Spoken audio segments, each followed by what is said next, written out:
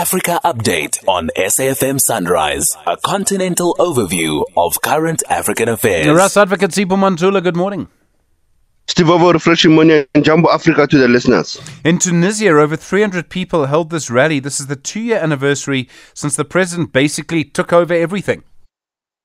Stephen, that is quite true, and we'll recall that the National Salvation Front yesterday went on the streets also demanding the release of 20 detained figures of their party alongside the media and business figures. Remember, they were charged for conspiracy against the state security. There have been tensions in Tunis, SG, because the issues are not around only the parliament, but also economy, and the issues around the growth of the economy in that country, the collapse of the parliament also. And this has been raised by the opposition parties, claiming that Professor Kais Saied has failed actually as a leader for the past 2 years to make changes in Tunis. So yesterday, as you know, Stephen, it was marking 2 years since that decision taken by the presidency in Tunisia to one can say curtail and limit the parliamentary powers. And then in Darfur, so I mean, obviously we've got the conflict in Sudan.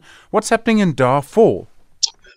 Stephen, what's happened in Darfur? Also, the conflict in Khartoum had an impact in some of the regions in Sudan, whether it's Darfur or Blue Nile or the South Sudan or the East Sudan. But what yesterday happened in Togo, in Lome, just next to Sudan, there was a meeting, what we call a peace talk that have started between the parties. There are rebel groups coming from Darfur that have welcomed this, what they call the roadmap to stop the war and to stop the violence that has been going on since April. Now, this meeting is very important because also the Sudan paramilitary rapid support force were part of this meeting, as they are claiming, Stephen, that it is time for peace now. They will want to engage for the peace talks. At the same time, as yesterday I've mentioned 100 days, Stephen, it appears that also in Cairo on Monday there was also the first meetings that was engaging with the pro leaders of how are they going to deal with this Sudan conflict.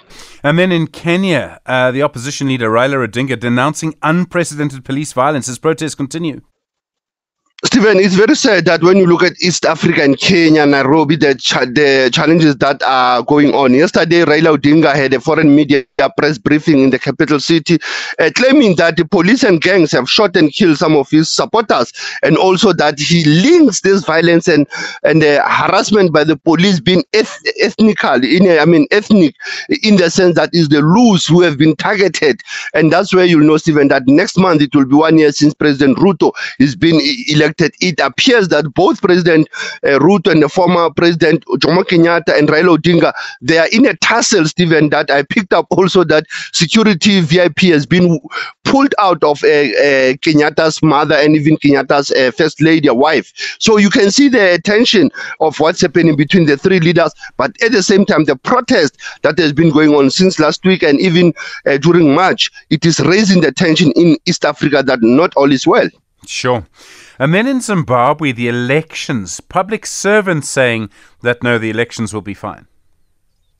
Stephen, this comes from both ministries of Home Affairs and the Ministry of Legal and Parliamentary, Minister Ziyambi, as well as the Ministry in Home Affairs, claiming that, Stephen, the voters' roll is fine, the issues around political rallies, but there's concern coming from opposition, concern coming from foreign observers around the two things, Stephen, the fairness and integrity of these elections next month.